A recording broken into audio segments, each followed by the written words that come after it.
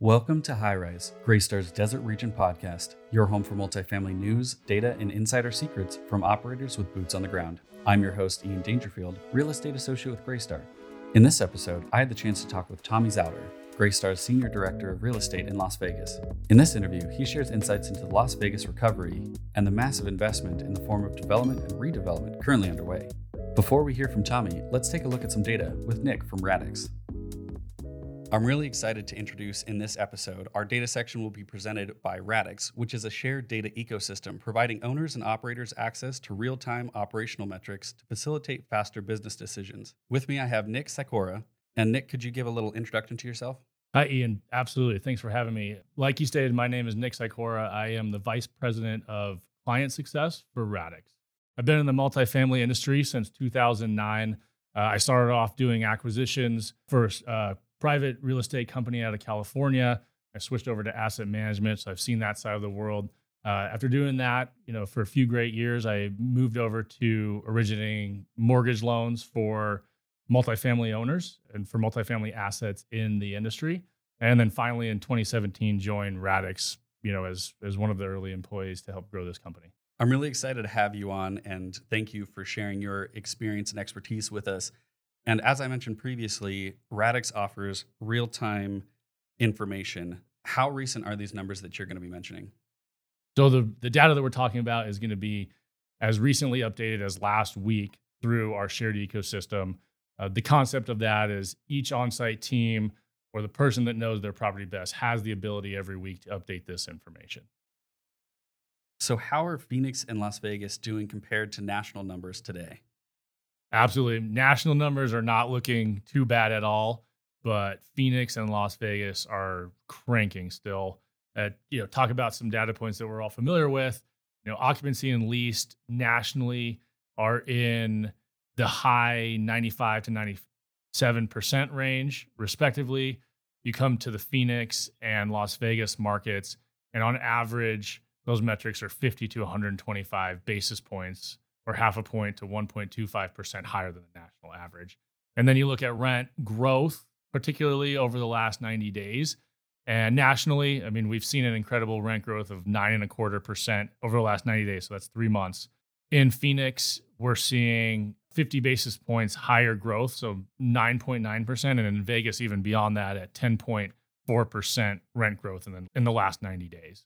And let it be restated that this is 90-day growth. This isn't year over year. And those are some insane growth numbers. And what, on the micro level for these markets, what are driving those numbers? Hey, Ian, can I just bring back a point real quick to 90 day? It's 90 days also as of last week. Yes. So, yep. Current data. Current numbers. Yeah. Absolutely. So what are driving these numbers? It's a good question. So, low inventory, right? When your occupancy is in the high 90s, your lease is in even higher 90s, almost 99%, there's not a lot out there, right? So that definitely, affords the ability to see these massive increases. Demand for these markets is another thing, right? It's when you look, around the country, Phoenix and Las Vegas really have a favorable affordability index. Your dollar goes a lot farther. You get, this quality of lifestyle for, less, quite frankly, than, a lot of other areas. That's definitely a big driver. And then, so another thing that we're seeing, and this is, new kind of post-pandemic, is the work from home dynamic and the need for increased space. And these two markets, we're known for our larger units and, the ability for people to get, move up into that space has been a huge driver. And I've been noticing that 2s and 3s seem to be occupied and leased at a higher percentage. Are you guys seeing the same thing? And do you think it's because of this work from home aspect? We're absolutely seeing, rent growth in those 2 and 3 bedrooms exceed what we're seeing on the national average, which would kind of lead to, hey, there's a lot more demand for those units. Absolutely. And with that, does that also kind of provide a argument for the single family rental, those BTR type builds? Absolutely. I think it's a great case study for the desirability of these build to rent communities. It's a unique product. It's really delivering something to tenants that they don't have. unless they were to step up into a single family, for sale product, right? And because prices in that world are moving up even faster than we're seeing anywhere else, there's not a $200,000 starter condo or home anymore, right? So it's the build to rent product that's fulfilling those needs. What meaningful trends have you been seeing emerge over the last few weeks? Yeah, so some of the meaningful trends that we're watching emerge over the last few weeks, particularly one of them is the tapering in occupancy. So that's kind of leveled out. The occupancy growth has leveled off in Phoenix and Las Vegas recently. I think that's a byproduct of a couple different things, right? Operators are testing higher rents, right? When you have occupancy in the high 90s, you have the liberty to push rents, right? And test those high watermarks. And eventually, you hit an area where you can no longer do that. I think that area that we found is due to seasonality in these two markets. We're in the middle of summer. It's hot. School doesn't start or for another few months. So there's no pressure to move into a new place before, you see that need. And so we're just seeing, this little bit of a slowdown due to kind of some general or reoccurring economic factors. And are people sticking in their leases, or what do those numbers look like in terms of the available units to rent when people go on notice? Are they renewing, or what does this look like? Absolutely. Really good question. That apartments to rent is another forward-looking metric that we like to keep an eye on. And that's the number of notices, right? Vacant or notice units as a percent.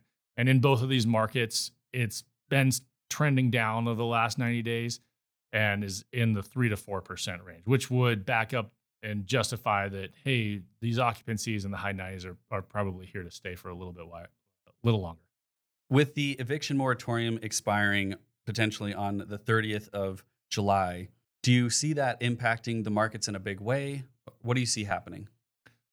Truthfully, we've seen that thing bumped out a few times, but just given the really strong economics in these markets, and that, just to restate, the low inventory, the high housing pricing for purchases, the affordability index that's very favorable, the job growth, all these things that we're seeing. I don't foresee that having a massive impact on any of the numbers as it pertains to the multifamily world. We are looking at just the volume of tours or traffic per week, right? As we go into the eviction moratorium, we're kind of seeing it more as a shuffle, right? People are going to be moving out and looking for new places. That'll manifest itself in our traffic numbers for each market. So outside of that, there's not a good reason for anybody to move out of these markets, and so the cars will fall where they are. They'll start to people will find living in these markets. Absolutely. Absolutely. Thank you so much, Nick, for coming on and sharing these data points. And thanks to Radix for providing this information that is so current and fresh. It's good to have you on. Thanks, Ian. Appreciate the opportunity. That's it for the data. Let's jump into the interview. Tommy Zauder oversees a portfolio consisting of over 8,500 units across the class and size spectrum. Active in the multifamily industry in Nevada since 2004, his expertise includes budgeting, forecasting, capital improvement strategy, investor relations, and property rehabilitation. Tommy is actively involved with operations and legislative endeavors of the National Apartment Association and local NAA affiliate, the Nevada State Apartment Association.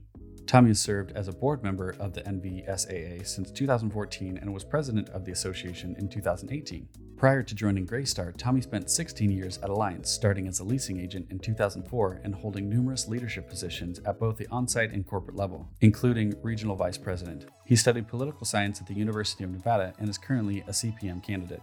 Now, without further ado, let's jump into the conversation. Welcome, Tommy, to High Rise. Thank you for taking the time. Yeah, thanks for having me here, Ian. Now, you're a very unique operator, starting as a leasing associate and having worked nearly every type of position, both on-site and corporate, to now being the senior director for Las Vegas. Few people have had your breadth and depth of knowledge of multifamily in the Las Vegas market. In what way has your perspective of property management changed through working in your various positions? Yeah, I think that's a great question. And I would say fundamentally, I don't feel like it's changed much. And when I say that, I'm still very passionate about providing great housing, regardless of the class of the property. So class A, B, or C, I think everybody deserves that great housing experience. And that's what we're here to provide. So I think fundamentally it's the same from when I was starting off as a sales associate to where I'm at now. I think what's changed most is when you move off site, operationally you have to adjust. So instead of being as involved with the day-to-day operations of the property, I'm looking at things from a much broader perspective. And then also working directly with clients to find them new deals versus just looking at the real estate we currently manage. It's also looking at properties that could come to market, are on the market, or maybe off market, and trying to see how we can put those in front of our clients so they can have another good investment in our city. What I miss, I'd say, I miss being on site. I miss the interactions with the residents and the positive interactions you'd have, because there are a lot of positives. I think that's probably what I miss about being on site, but I still look at it from the same perspective that bottom line, our job is to provide good housing. Now, not only do I look at that from a perspective of we're looking for a good housing experience for our residents, but I also look at it as, well, I want my clients to have a good investment, and I want them to have a good return on that investment and make sure that's profitable, depending on whatever their business plan may be. Right. And I'm sure that perspective helped with last year, all the disruptions. And Vegas was kind of a different beast than any other markets because of the dependency on travel and entertainment. For those unfamiliar, could you outline some of the challenges that hit our industry in Las Vegas last year? Sure. So similar to the entire world and the United States, we all had the enjoyment of the coronavirus and what it did to our economy and what it did to our cities. Vegas is so heavily reliant on the tourism industry. Vegas completely shut down. I mean, to the point where some of the casinos initially had boarded up entrances. There was just no activity. The lights were out at night. They weren't spending money to keep the marquees on. And so I know plenty of families that actually took a bike ride literally down the middle of the strip during the pandemic, which is unprecedented. Typically the strip is full of people and tourists, and yet now it became somewhat of this family draw for Las Vegans, where you could go down there and actually take a bike ride down the strip, and it was quiet and there were virtually no cars. And that really unfortunately resulted in our unemployment, of course, got up to around 30%. Evictions weren't happening. So we really, as much fun as that may sound, the impact of the economy was fairly detrimental for the period of time that we were in the lockdown. And then we slowly were able to reopen, and we gained capacity with each new step as we saw our cases decline. And then now we're back to a fully reopened city that is having no restrictions. Mask mandates have been removed for those that have been vaccinated. So we've kind of come full circle in the year from being to where casinos were shuttered, which is unprecedented for our city, unemployment topping over 30%. Now we're back to the position where things are reopened and we're feeling more normal. Mm-hmm. And what's the tone of investors and developers right now? Are they feeling more bullish about the Las Vegas market? Or are they still watching to see how things develop? I would say Vegas is on fire. I mean, we're seeing properties come to market at I think a record pace. There's every week there's a new community that's coming to market, and you're seeing these prices on what they're selling for get bid up as you have individuals that have funds that they want to invest somewhere. Last year they really didn't get the opportunity to, so they are jumping at it. And I think what everyone's wanting to do is get in on that ability to grow rents right now.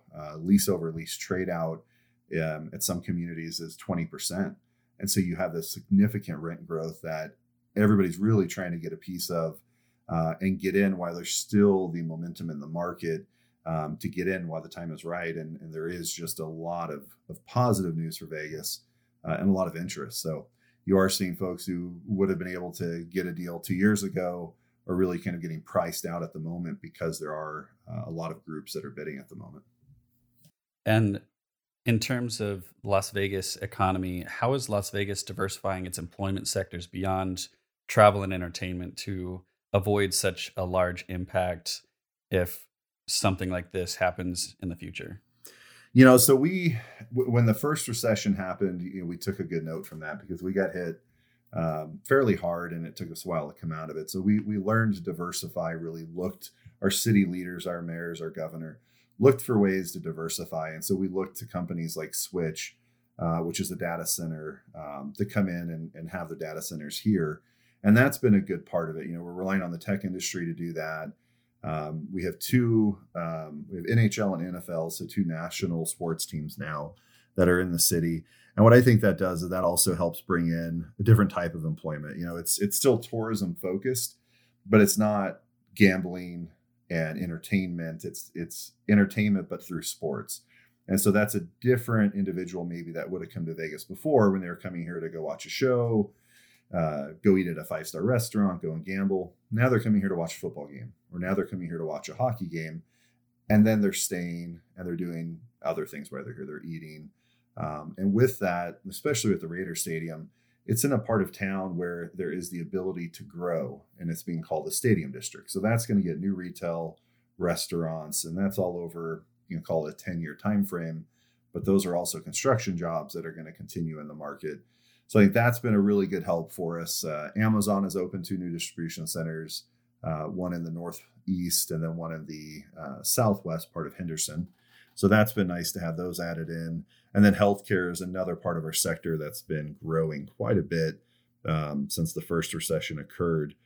We're adding specialty care centers. UNLV is actually opening a school of medicine, an actual campus where now it's kind of just been a hodgepodge of different buildings that they've grouped together in a part of town where we have our University Medical Center. They're actually now going to be building a school of medicine there. And that just all supports the increasing number of retirees that are deciding to retire here in Las Vegas. So you mentioned the Stadium District and all of the new developments, the new retail that's going to kind of sprout up around there over the next 10 years. Are there any other developments being added to the growth of Vegas? Yeah, so there's it's called the Uncommons Project, and that's in a part of town off the 215 Expressway in Durango. If you're looking at a map of Las Vegas, it's in the southwest corner, and it's in an area where it's all dirt or desert, and everything else around it is kind of filled in. You have homes, you have some retail centers, a couple car dealerships over there. So the Uncommons is a project that's a $400 million development. It's going to have about 500,000 square feet of office, about 1,000 residential units, entertainment venues, restaurants, a food hall. So that's a really good addition to that part of town because you kind of have a lack of entertainment in that area. Everything's just, it's scattered around. So there's an IKEA in that area. And of course, IKEAs are always great. So it's going to be a nice way to anchor that part of the valley. And that'll play off of the Summerlin submarket as well, where you have downtown Summerlin. And then you also have Resorts World, which opened on June 24th. That adds 6,000 new jobs. And it's the first casino to open on the Strip since 2004. So when the Cosmopolitan opened in 2004, that was the last time we actually had a casino open on the Strip.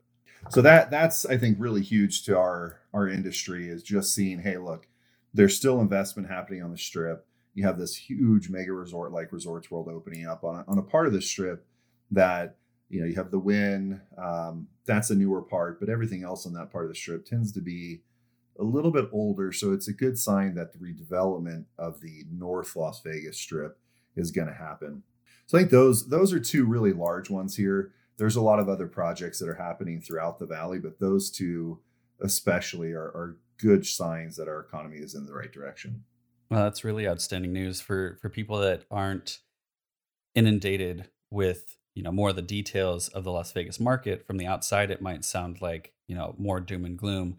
But from what I'm hearing from you, there's so much opportunity and growth right now that people are jumping at every opportunity to continue to grow Las Vegas because there's a lot of ROI there.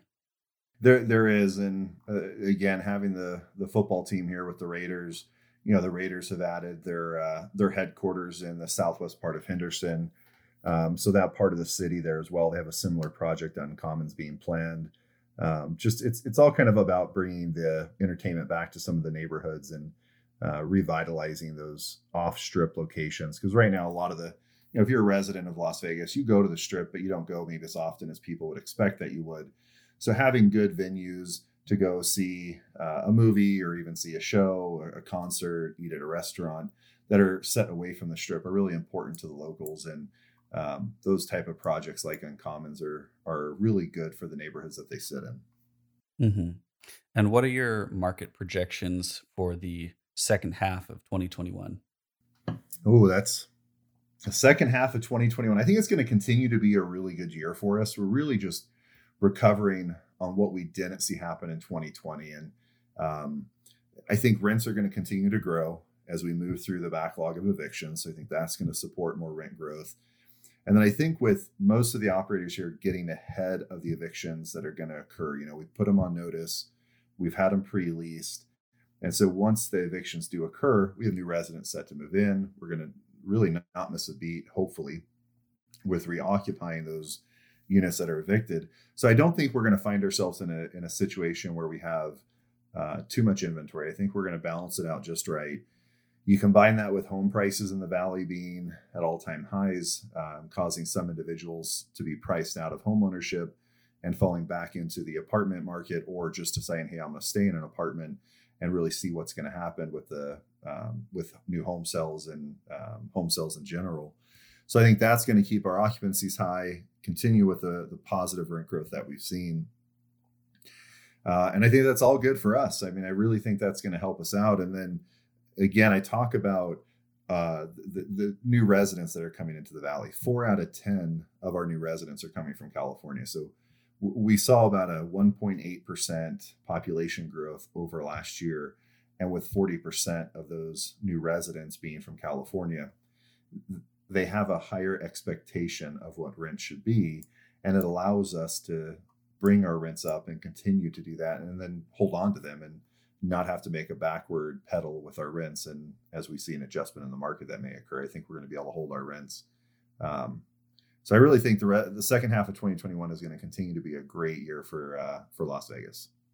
That's excellent. And now I'm personally curious how you stay so well informed on the market, because all of these questions right off the top of your head, you have very detailed answers. Could you share some of your secrets of how you stay so well informed? Just reading. I think that's the biggest thing. There's so many great companies like Axio, CBRE, CoStar. They all provide some great reports on the market, and they do it quarterly. Some do it monthly. They do state of the city addresses. And so by paying attention to the various research groups that put out their information, you're able to kind of put it together and make sense of it. UNLV will also provide us some great stats. They keep us up to date on what we're seeing for positive in-migration of new residents, where they're coming from. So that's like number one, is you just have to know what research is out there, what's available to you, and then talking to your competitors. So having good relationships with the competitors in the market, and having an open door policy to just discuss what they're seeing, what you're seeing. And, in that way you're collaborating to make sure that we as a city, although they may be a competitor, we all have a common goal, not only for ourselves, but for our clients to grow their income and to keep everything moving in the right direction. And then just my own portfolio, watching the trends that are occurring, trying to understand the data that we have access to and what it's doing in the different submarkets or in the city as a whole. And then again, going back to reading. The local newspapers are always good. Website called Vegas Inc. is always good to give you some insight to what's happening in the city, what new businesses might be coming in. And then, of course, any industry publications where they may be mentioning Vegas, that's always some good info. So I think a lot of it's reading and using the resources that are available to you. Yeah, just really taking that time to read and have those conversations makes a lot of sense. Now, multifamily property management is not an easy industry. Trying to lead a team that delivers on the expectations of a client and residents will always be a challenge. It's that much harder when there's a fire to put out, sometimes literally. What are some types of emergencies you've handled in the past? So since I started on site, I think I've experienced everything.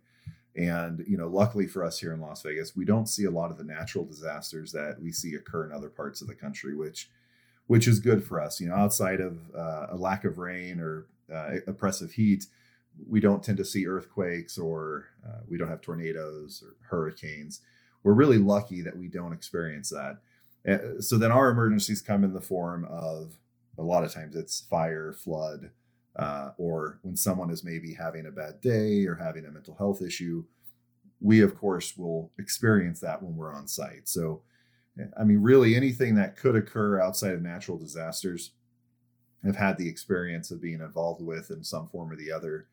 I think the ones that are, of course, the ones that are most challenging are when somebody passes away in their apartment and you or a team member discovers it, going through that trauma, and then the family as they come in, or when someone is having maybe a mental health crisis and it's taking the format of hostility or violence, and that's occurring at your community where there's a police standoff or someone actively walking around your community, maybe with a weapon.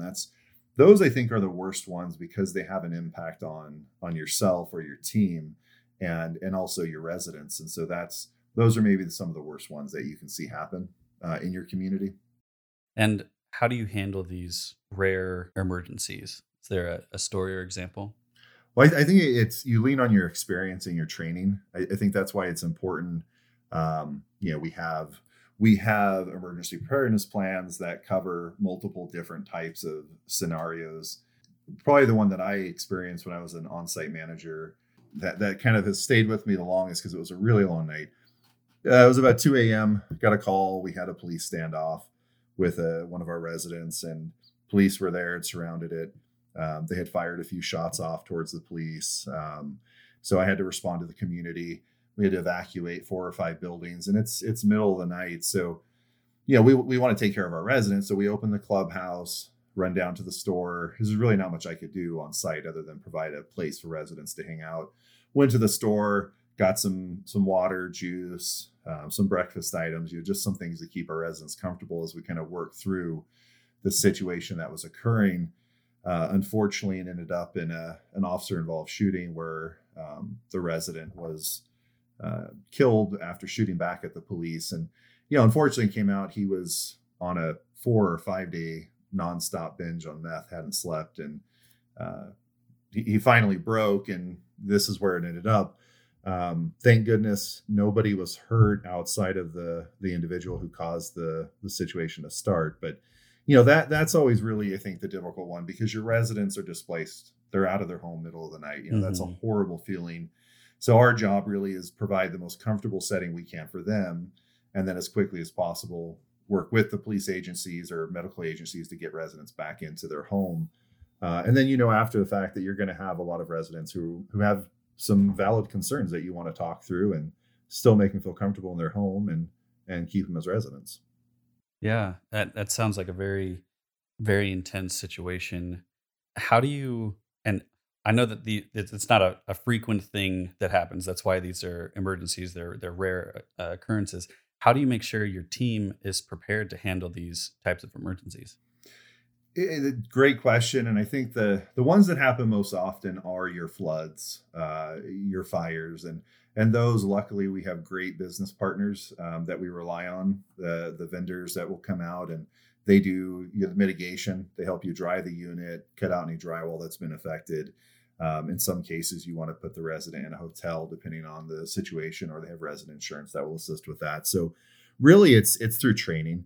It's making sure that your managers and your service supervisor, your teams in general, all know how to handle the issues that may arise, the emergencies they may have to deal with. So going back to kind of that emergency preparedness plan that you want to have for multiple different types of emergencies and understand who does what and when, having a map where your shutoffs, where's your gas shut off, where's your sewer cleanouts, where's your water main shutoffs, because sometimes having somebody, just a tech that maybe is new to your property, if he knows where to go to find out where a shutoff is, he can stop a flood quickly, and then that mitigates any type of damage that may be occurring. And of course, it saves our ownership money, which is our ultimate goal.